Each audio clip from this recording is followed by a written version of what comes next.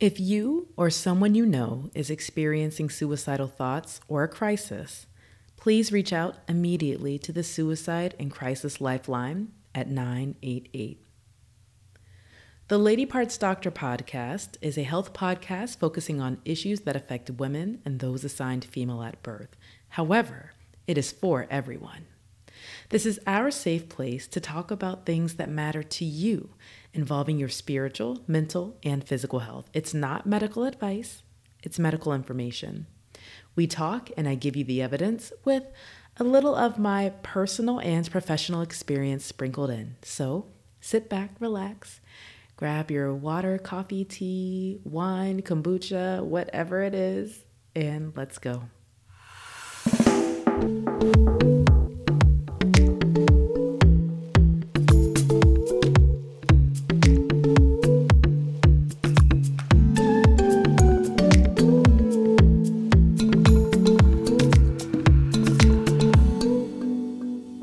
Hello and welcome to the Lady Parts Doctor podcast. I'm Dr. Stephanie Hack, the Lady Parts Doctor, and I am so happy that you are joining me again today because I love it when we chat and we always have a lot to talk about and they're always great conversations and I always leave feeling like we've discussed something really impactful and I hope you do too. Last week, we began a discussion with Dr. Karen Abdool, a psychiatrist and trauma expert of Beryllium Psychiatric Services. And this particular conversation circled around suicide.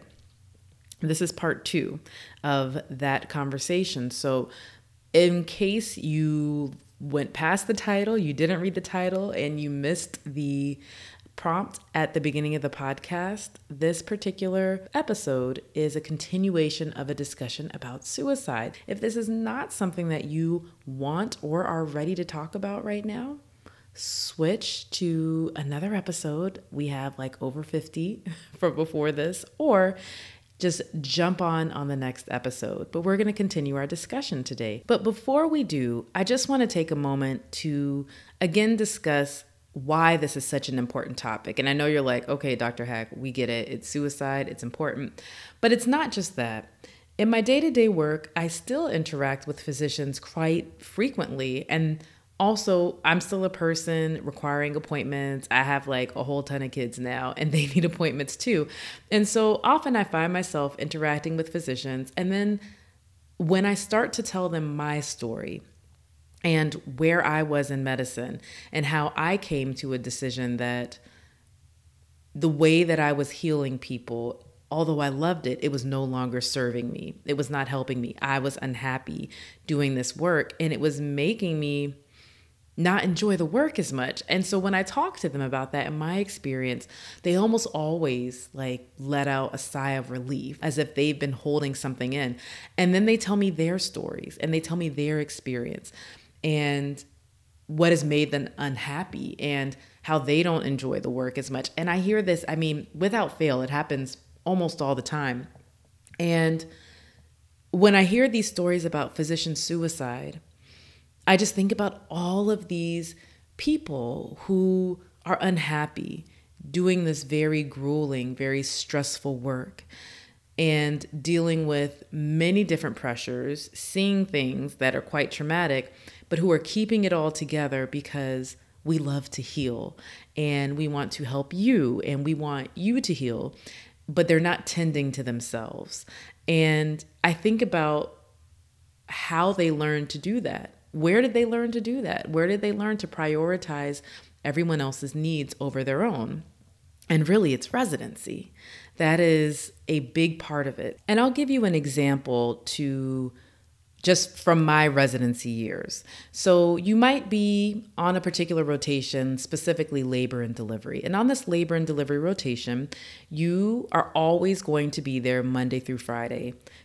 Okay, you're Monday through Friday during the day. You're going to cover labor and delivery.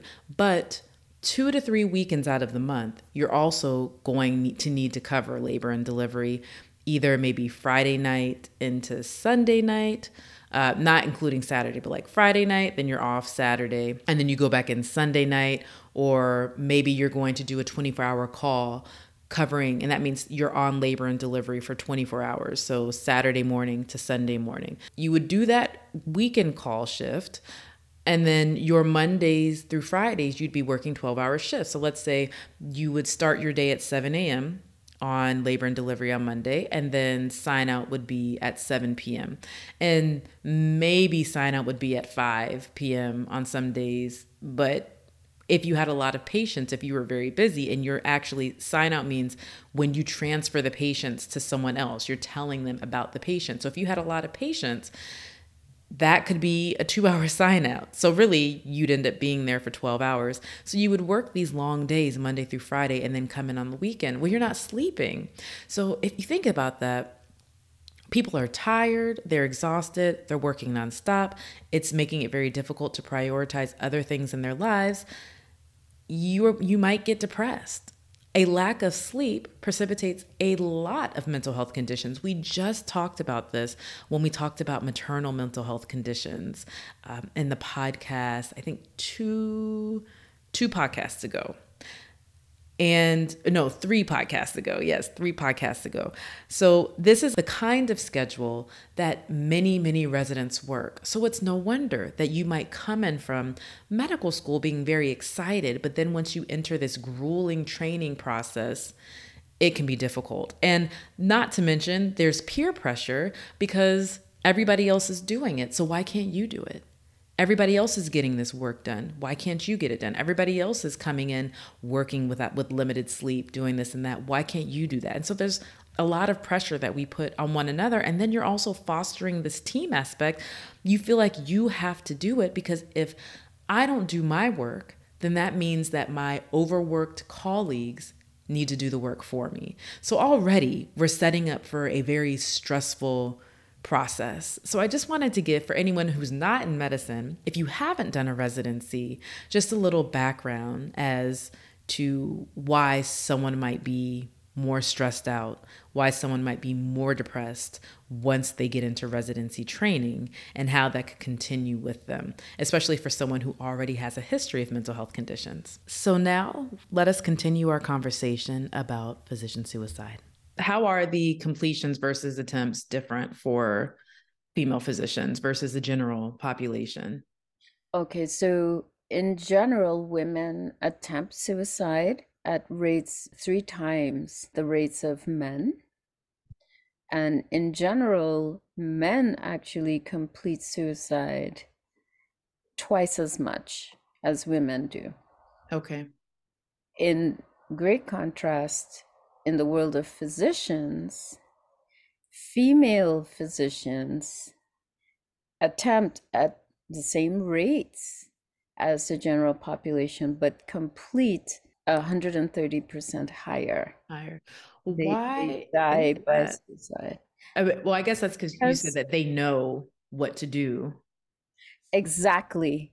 So a lot of the times women in general tend to attempt by less violent means. Mm-hmm. They're less likely to pick up a gun. Mm-hmm. Female physicians know exactly what to do, even if they want to die by overdose, even if they, well, I can't say want to die, even if the illness drives them Mm. to die by overdose, because I don't know that people want to die. Yeah. Can you speak more about that? I like how you made that separation of that. I, as a person, am like, let me go do this. I'm in a healthy mind thinking this versus the illness making me think that this is what I want to do. Can you talk a little bit about that? So in psychiatry, we talk a lot about cognitive distortion, and almost every mental illness involves cognitive distortions. And I what would is that? What is cognitive distortion for someone who? Well, where people begin to see things outside of the reality. So let's say, for example, someone was a physician in their country. Mm-hmm. Let's say somebody came from somewhere in the British system, like Nigeria or Trinidad and Tobago, where I'm from, Mm-hmm. Jamaica, somewhere. And they completed residency, they were an attending physician, and they came here. Residency in those countries is extremely tough. Sometimes people work 7 days a week. I had a friend who went through residency in Jamaica at the medical school in Jamaica, and it was really, really crazy. They don't have the protections that we have They don't. They here. work for over 100 hours a week. And this is in primary care. This is not even surgery. Mm. Yeah, I remember a friend who came here from Nicaragua saying that he worked so hard at one point. He had a seizure disorder, and he became so stressed that it induced seizures in Mm. him. They had him working for weeks on end with no break. So these are intensely difficult residency programs, and the Mhm. perception that somehow one program is superior to the other because one exists in the United States and the other exists elsewhere, that's not true. Mhm. Maybe treating practices may differ, and it's Mhm. important to educate about how people are treated in the United States, but the intensity of the work is the same. Is the same. And then, people come here after having successfully completed a residency program, and they are stressed and beat down so much by the messaging they get from racism that they actually begin to articulate, I don't think I can do it, Mm. when they've already done it. Yeah. That's a cognitive distortion. Okay. I mean, That that makes is, sense. yes. It's difficult not to internalize. And this is the whole point of marketing, right? Like Mm-hmm. marketing is just an example. It's a different example, but you're constantly being marketed to about many things to the point that you're like, oh, it would be great to have defined curls. I'm just seeing my picture, like, oh, it's great to have defined curls, these products, defined curls, defined curls, defined curls. And eventually you're like, you know what? Maybe I should get defined curls. Like maybe I will buy Right. that product. Yes. Mm-hmm. But being constantly told you're not good enough, you're not good enough. How did you get here? It's affirmative action. It's, Mm-hmm. who did you know? And so on and so forth. You're not Mm-hmm. capable. Even if you finish, you won't be as good. That messaging, even a very strong, resilient person who has a very good sense of themselves, if you get that messaging nonstop all day, some part of you will internalize that messaging. And I would argue, and just to make a sense, it's very different for Black people who come into this country have not Mm-hmm. had that experience that Black people who grew up in this country have. So, and it's not doing us any favors either, but Mm-hmm. it is a message that we have learned to strive to get beyond. But yeah, coming in feeling like a good sense of yourself and constantly getting that message, it's difficult. It's really shocking to the system, and it's different experiences of the same message, Yeah. whether you come as an immigrant or you grow up, but that internalization can be very real for both communities, for all these communities. The stress of that can cause that distortion. I love that she used this example because racism is continuous negative messaging to people about the color of their skin, right? Let's really break it down. Studies have shown that continued negative messaging has a negative impact on people. And I'm just going to give an example. There's a study out of the UK where they looked at 293 studies that were reported in 333 articles. And these articles were from 1983 to 2013. And mostly these studies were conducted in the United States. So they analyzed these studies, just looking for random effects. And they found that racism was associated with poor mental health, including depression, anxiety, psychological stress, and various other outcomes. Okay, poor mental health. They also found that racism was associated with poorer general health and poor physical health. This negative messaging that these accomplished people constantly received when they came from another country continued to impact them. And I know I made a comparison between people who are considered Black that come from other countries versus people who are considered Black that live in this country. And my point there was really to say, or to highlight the difference between constantly receiving negative messaging and how you just become so conditioned to it that you strive, you achieve in spite of it. And to kind of highlight the difference between what that must feel like to never have received that messaging and then to come to this country and receive that messaging and just how jarring that could be. But the messaging is all bad. And as we saw with that study that I mentioned and with many, many other studies, but that particular one is just an example, that messaging leads to negative health outcomes for everyone. And because you know I always come with the receipts, I'm going to talk a little bit more about this. So there was another study. It's basically a survey of Black residents and their perception of the impact of race on their medical training. In this study, the researchers spoke with 19 participants, 10 of whom were male, and they gave them this survey with just open-ended questions. And they found multiple themes, but participants' sense of being a highly visible minority very much affected each of these themes. And the four major themes that they found from the narrative were discrimination, differing expectations, social isolation, and consequences. These participants rarely reported overt discrimination, okay, but they probably experienced a lot of microaggressions.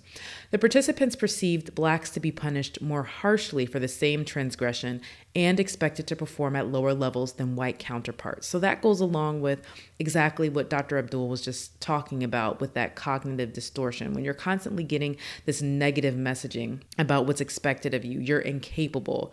Okay, so yeah, you're incapable, you're not as good. So they were expected to perform at lower levels than their white counterparts. Participants' suspicion of racism as a motivation for individual and institutional behaviors was tempered by self-doubt. Well, yeah, if you're constantly told that you're incapable, you're not as good, then you might start to experience some self-doubt. Maybe I'm not as good. Maybe I'm not as capable as my colleague, right? Unpublished data from the ACGME, the Accreditation Council for Graduate Medical Education, you remember us talking about that in the last episode. Unpublished data from the ACGME showed that although Black residents account for about 5% of all residents, they account for nearly 20% of those who were dismissed in 2015. So we're talking about it, we're not making it up. And Stat News had a really interesting article about this, and I'm going to put it on the blog. But this has been a very long tangent. That was necessary. Let's keep going. For depression, what a lot of the times, so I'm just talking in general about very common distortions that I have worked with. This is not, and I should say this, particular to any patient that I have. There are some common distortions that I have found when people are thinking about killing themselves. One distortion is that my family will be better off without me. And this, you saying that just makes me think of postpartum psychosis. Well, even postpartum depression, and it's very interesting, in postpartum depression, my children will be better off if I'm not here. And then for the unfortunate women who struggle with homicide ideation, oftentimes, and I have not actually personally had a patient who had this thought, but I have learned from those who work as experts in that field that women will believe that the children will be better off if they did not exist in the Just world. taking it a step further, yeah. So, yeah, so even their attempts to hurt their children are coming from this place of my child will be better off if they weren't here. Yeah, that's it's the illness It's the speaking and illness. distorting your perception of reality. Yeah. Yes. Another very common distortion is people don't care. It doesn't matter to anyone whether I live or die. And what's the interesting thing, one of the things that we ask about when we are assessing suicide risk is protective factors. And if the person is still able to have the insight to say, the reason I'm not doing this is because it would hurt my mother too much, then I rank that person at a different risk from somebody who says it doesn't matter. It doesn't matter to anyone, you know, they if if I were to die, my family will just go on. Those are two different risk levels.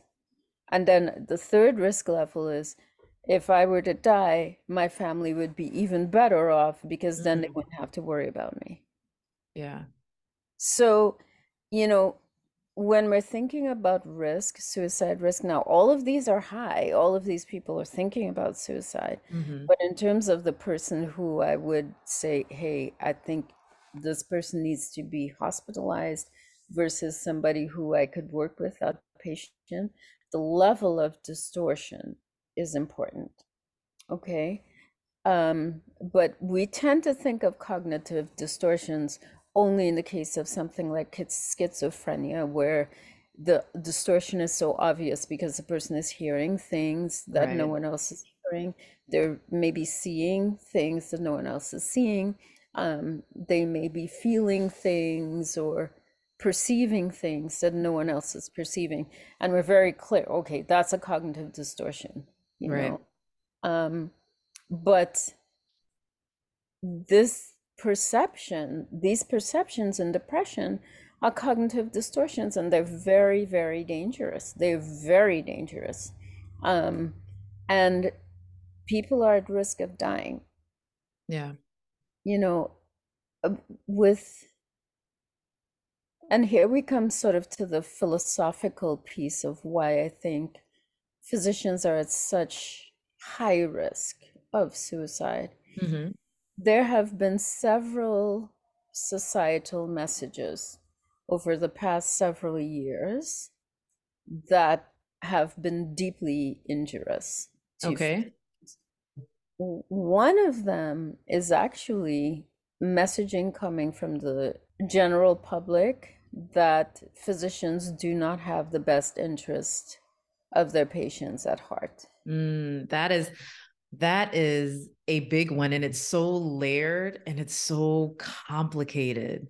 But that is, I mean, I can tell, I post all kinds of things on social media, and I posted a story about this thing that this physician had done for a friend of mine, and it got like the most likes and most views. And I'm like, but this is not representative of most physicians.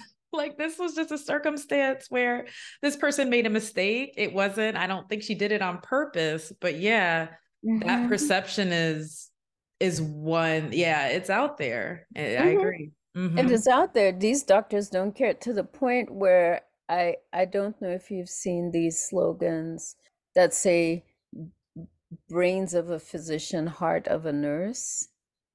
No. You've never that's seen damaging. this? I've never seen that. It's deeply, deeply damaging. I to actually both, saw it actually.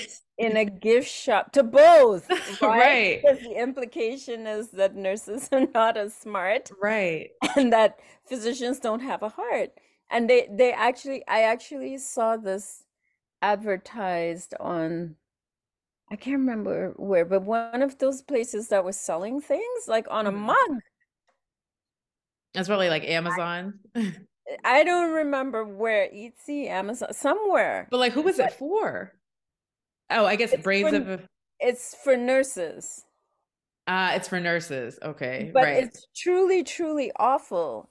It and is. there's this implication that we don't really care about our patients. Yeah. And a lot of the times the patient will say to me, well, you are different. And those of us in the Black community, we are so familiar with that. It's like, yeah, everybody's terrible and everybody is whatever, but you're the special one. Yeah. And you know, that's not real, and it's not why physicians go into medicine. Right. You know, we certainly, I mean, there's certainly, if we wanted to make money, some of the smartest people in the world go into medicine. If we wanted Yeah, to purely make money, that is we not would it. do something different. Yeah, medicine is not it. Medicine is not it. There are easier ways to make like Yeah, millions and billions of dollars. right. So that is one thing that's deeply damaging. Okay. You know, another thing that's deeply damaging is the way that the practice of medicine has changed. It has changed to the point where we cannot do our jobs the way we want to. Yes. And that is one of the reasons the attrition rates in medicine are so high at Hmm. this point. You know, I was reading that I think like 117,000 physicians left medicine in 2021 and only 40,000 came in. Yeah, I So mean, I haven't left, but I yeah, did leave corporate medicine and create my own private practice where I can practice the way that I want the to. way you And want there's so to. much more joy Yes. in my practice Yes. because it is so hard to feel. We took an oath to Hmm. first do no harm and to second do good. Hmm. First do no harm, second do good. And it's so hard to be sitting there in your office feeling like you are not doing good for your patients because Hmm. you don't have the time, you don't have the Hmm. resources, Mm. and you are not being listened to as the Hmm. physician, as the person who understands the most about health Hmm. of anyone. You're not being listened to in terms of what is actually needed. And That's that a part struggle. right there is what is, I think, a big part of why people have the first impression. You know, it's not necessarily your physician that you're unhappy with, it is the healthcare system in general. And you are working with someone who is trying to survive within the system. Are there doctors that aren't great?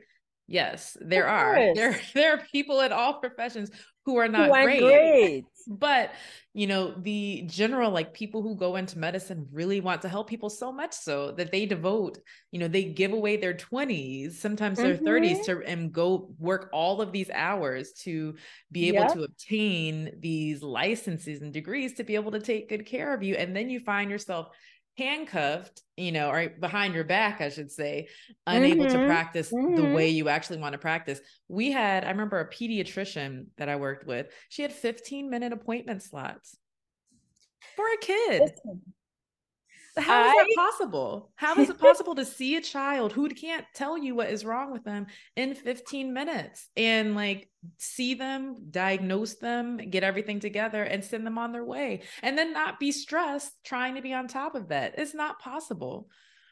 And you know what's interesting? I remember when they cut the primary care physicians' initial visits down from an hour to 30 minutes, and then from 30 minutes to 15 minutes in one of the health centers I was in. And it was like, you're creating an impossibility here. You're asking us to Mhm. work in the realm of impossibility. We Mhm. cannot do justice to our patients, save Right. them for the very first time only in 15 minutes. Mhm. And then double book And them or triple book them, with multiple appointments at the exactly. same time. And I remember for me, like one of the sentinel points in my career where I determined that I had to make changes. There were two sentinel points in my career. The first was where I was being asked to see my refugee patients in Mhm. 15 minutes. Mm. And Mhm. of course, it was impossible. So people were sitting, waiting in the office for like 30, 40 minutes while I saw the patients. Everything was getting backed up. I felt like a deep sense of failure because I wasn't seeing my patients on time. Right. Then I was in the clinic. I was supposed to be there for, 10 hours. I would be there for like 12 hours, 13 hours, whatever, finishing up notes and Mhm. making phone calls and everything because my administrative time was absorbed Mhm. in seeing patients for whom it was impossible to see deeply traumatized people who had lost children, who had Mm. been sexually and physically violated, who it was impossible to see them in 15 minutes. That Who just probably don't speak English, may or may not speak with English. with an interpreter. Right. From the vast majority with an interpreter. And Yeah. different kinds of interpreters from different places in the world, Yeah. right? And Oh, different that's insane. 15 cultures, minutes. different communication styles, Mm. different levels of vulnerability. Right. Because who's just going to start speaking to you? Telling, oh, this is what happened. I just witnessed this life altering event and I'm meeting you for the first time. So let me just sit down and tell you all about it. Like, Right. I mean, if I'm speaking to an English speaking suburban person who has had a sexual violation, mhm, it takes a time. while. It Mhm, takes a while for that person to tell me. mhm, Can you imagine an Iraqi or Palestinian woman, Muslim, deeply religious, for mm, whom being pure is a part of her identity, yeah, deeply, deeply embedded identity? yeah. Yeah, it's not going to happen. So, Creating these impossibilities, like it just was not possible for me. yeah, And I realized I could not do it, yeah. you know.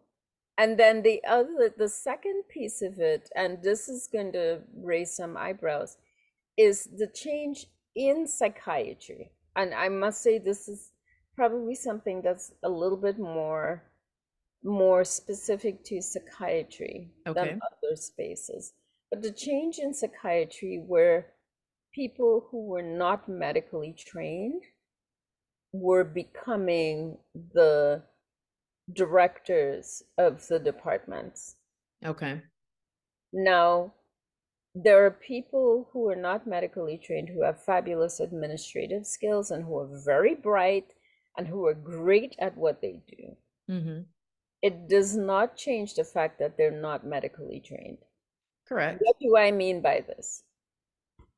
I I went to medical school, completed it. I did residency at Harvard at one of the most difficult programs in the country.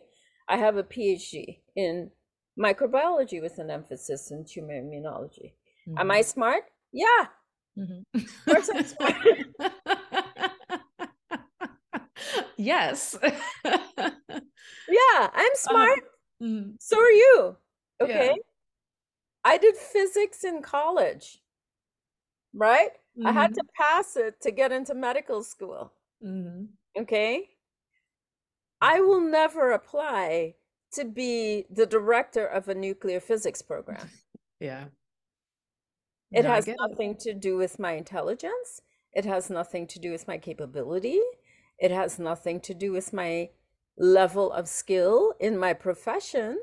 Mhm. It has everything to do with the fact that I have not been trained to Yeah. do nuclear physics. Yeah. Yeah, and there just might be potentially more information that will help guide your decision making as the director of that department if you have the background, that particular background. And Yeah. so this is a challenge, and particularly in psychiatry, because what I think we are forgetting that psychiatry is a medical specialty. Mm-hmm. And there are people who come to us. Yes, the vast majority of people have mental illness, but there are very complicating factors. There are people who come with mental illness as a function of stroke. There are people who come with mental illness as a function of tumor. There are Mm-hmm. people who come misdiagnosed with mental illness when they have a tumor. And I've had these patients come. And we need to be able to understand and reflect on this. We need to be able to understand the big piece and reflect on the big piece of our practice that is the medicine Mm-hmm. of the Yeah. practice.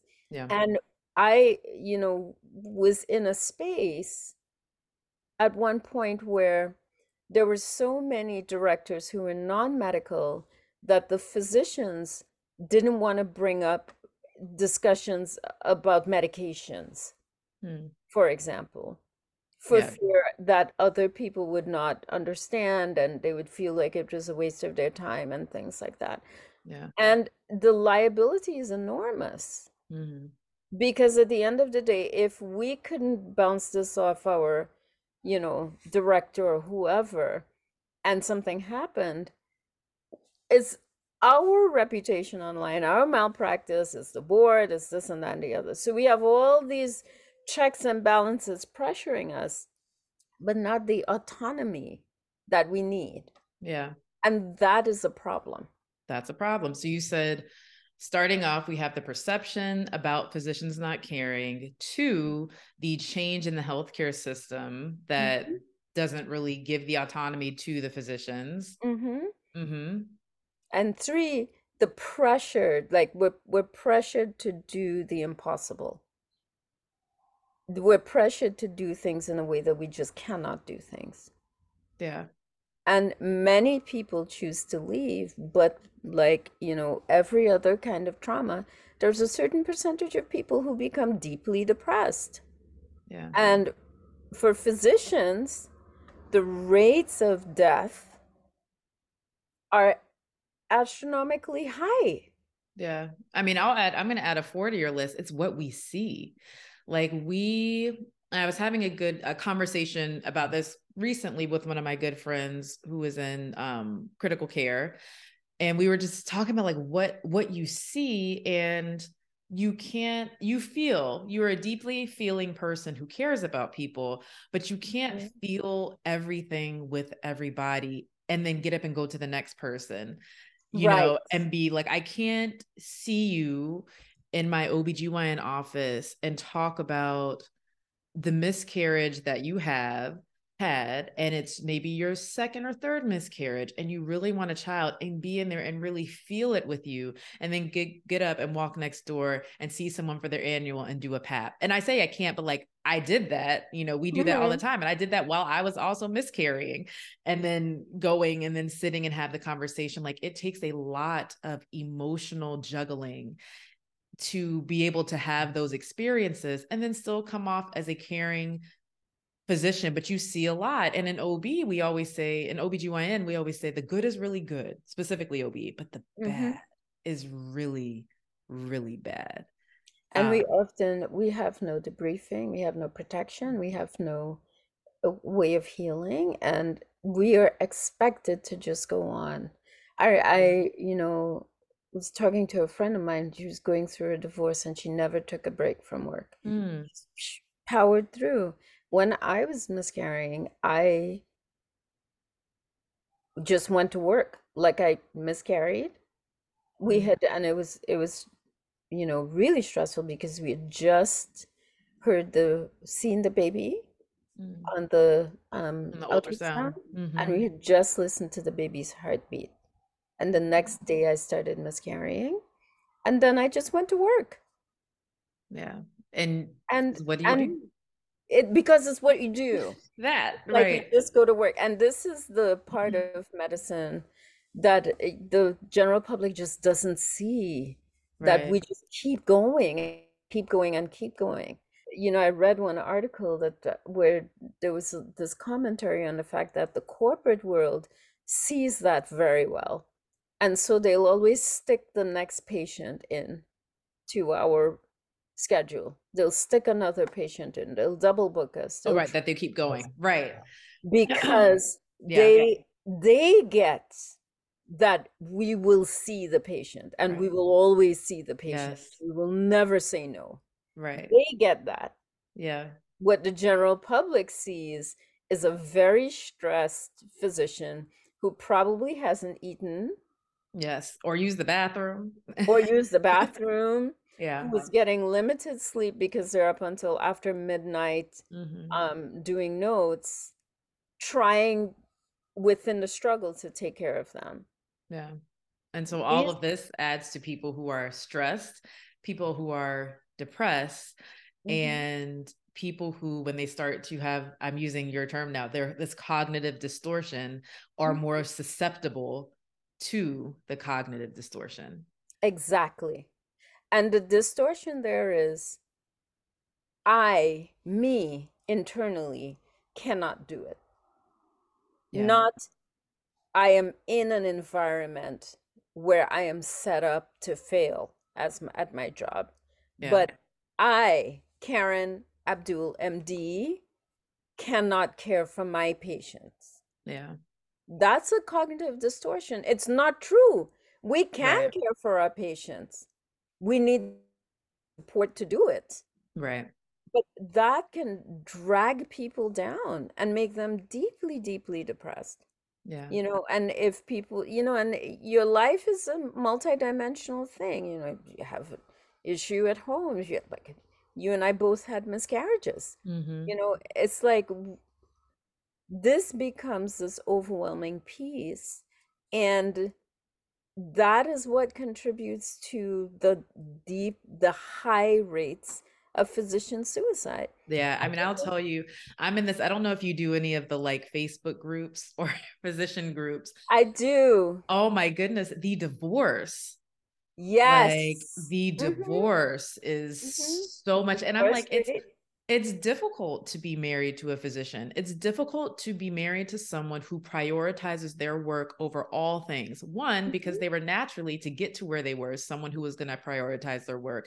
And then two, because then they underwent the indoctrination. That's what I call residency. Exactly. That That your work, if you prioritize anything else, yes, you're not a good you're physician. not a good physician and you have let down not only yourself and your patients, but you've let down your team. So then you go through Exactly. that and you're so used to prioritizing your patient's needs over your own, not your family's needs, but your patient's Hmm. needs and the care needs. So you add all of that. And I'm like, that's not an easy person. And they have a schedule that is in Hmm. line with that, where they work holidays and, Yes. you We're, know, we're essential, we're essential providers. right, So we go in snow days, right.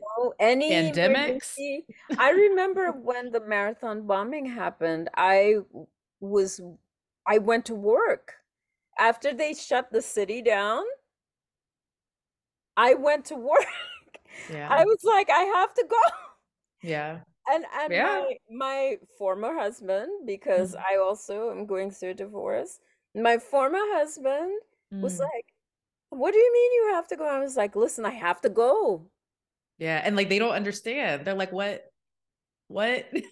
Yes, You and don't I have to just go, but you have to go in your yes, mind. Yeah. in your mind you have to You have to go. go. So Yeah. it's this, perfect storm. It is. So I don't want to leave everyone. I want to have this conversation because this is a conversation that we need to have. And it's also good, I think, for many of our non-physician listeners to give them some insight and a firsthand view of those experiences, because it's all good for us to have empathy for one another, to understand that people are going through different things. And I will say something that meant so much to me as a physician was when patients would be like, well, how was your weekend? Because I would always say, well, how are you? How Yes. was your weekend? And then they'd look at me and be like, well, how was your weekend? And I'm like, God, you asked, like, well, my weekend was great. It's good for us to be able to have empathy for one another and understand that everybody's just a person going Yes. out and living their lives. So kind of reeling it back in for someone who is like, you know what, I'm depressed. And maybe some of this conversation is resonating with them. What Mhm. would you say are some things for them to do moving forward? I think the very first thing to recognize, and this is based on my work with my patients, but also my own, um, my personal experience, which I didn't share here, and which may or may not be a story for another day. The first thing to do is to recognize that you need help Mm. and reach out for it.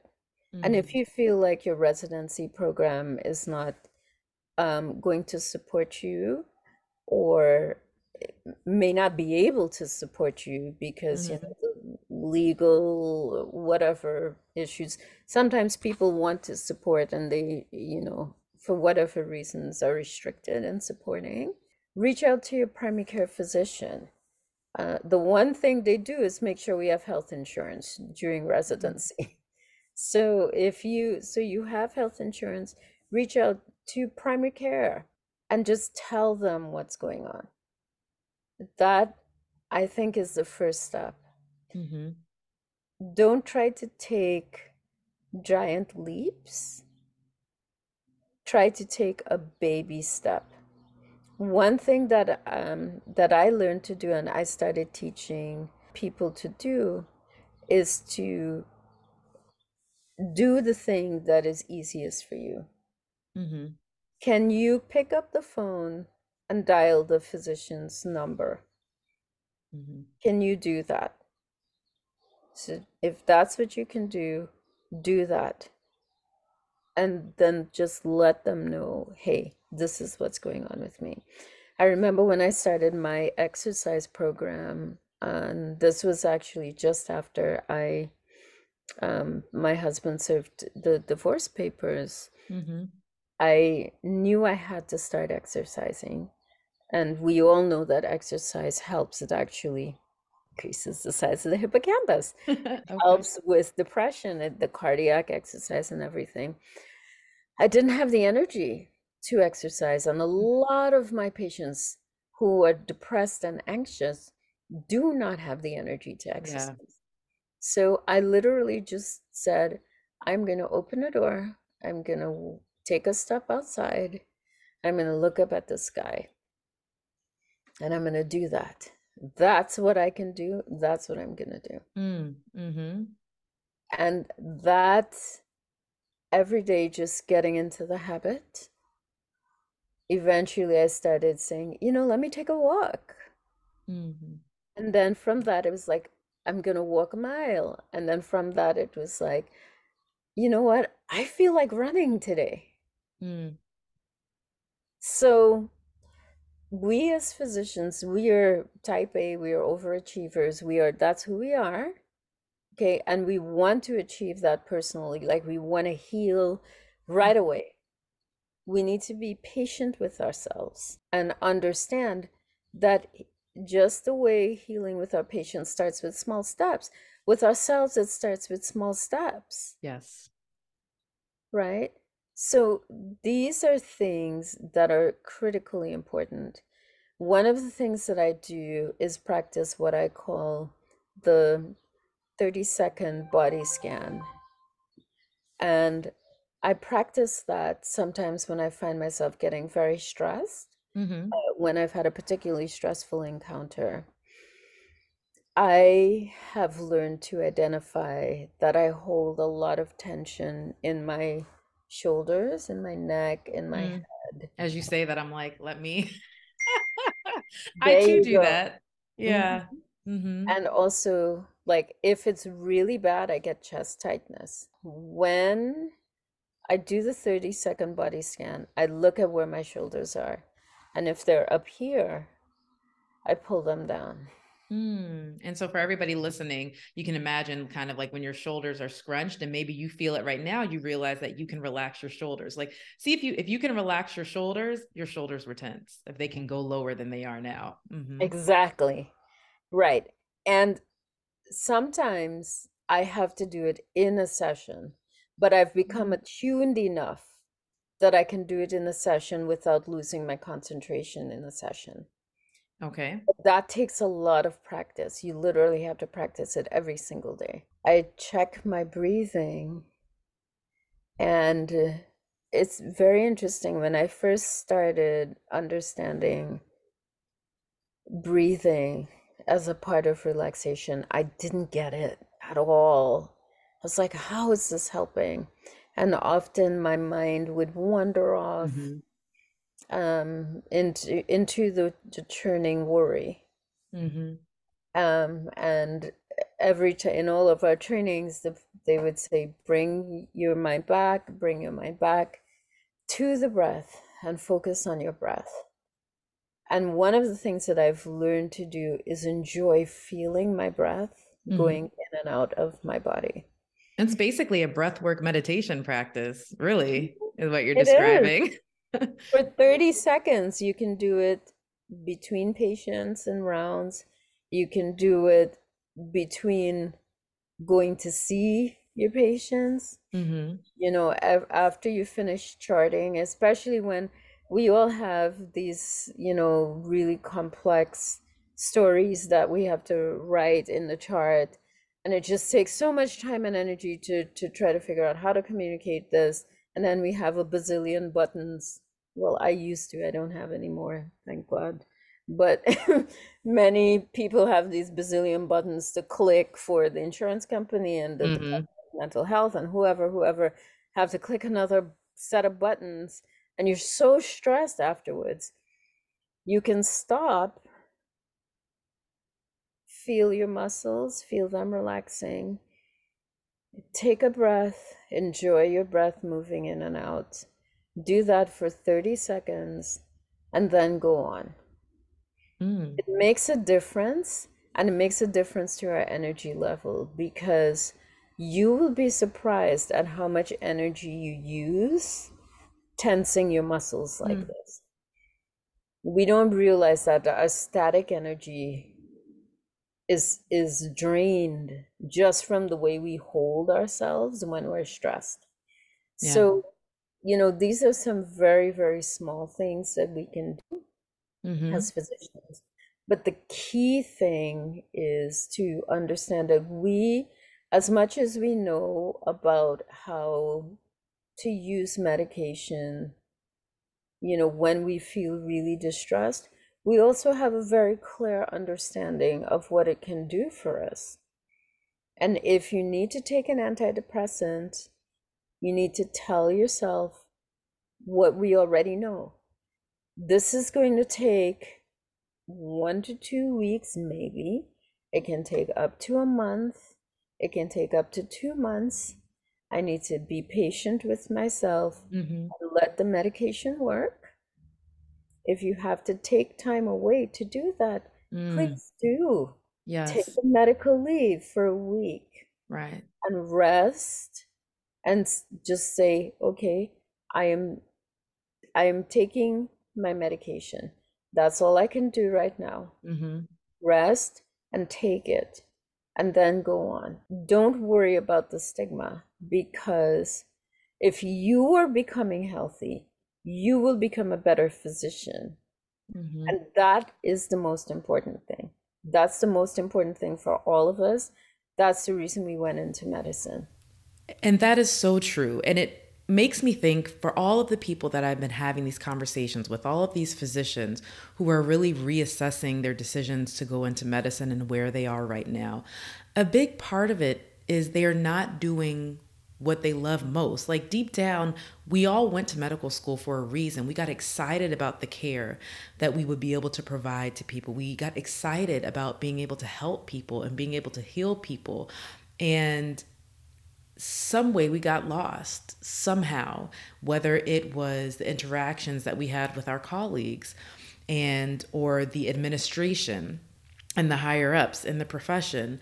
But at the root of it, and what is most important, is that we love providing care.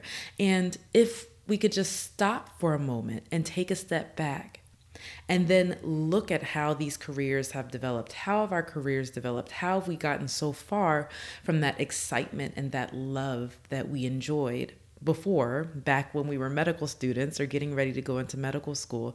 If we can take a step back and reassess and reprioritize to make sure that that central thing that we love the most is what we are doing, and we have less of all the other stuff that we don't really care for, well, that will make a big difference.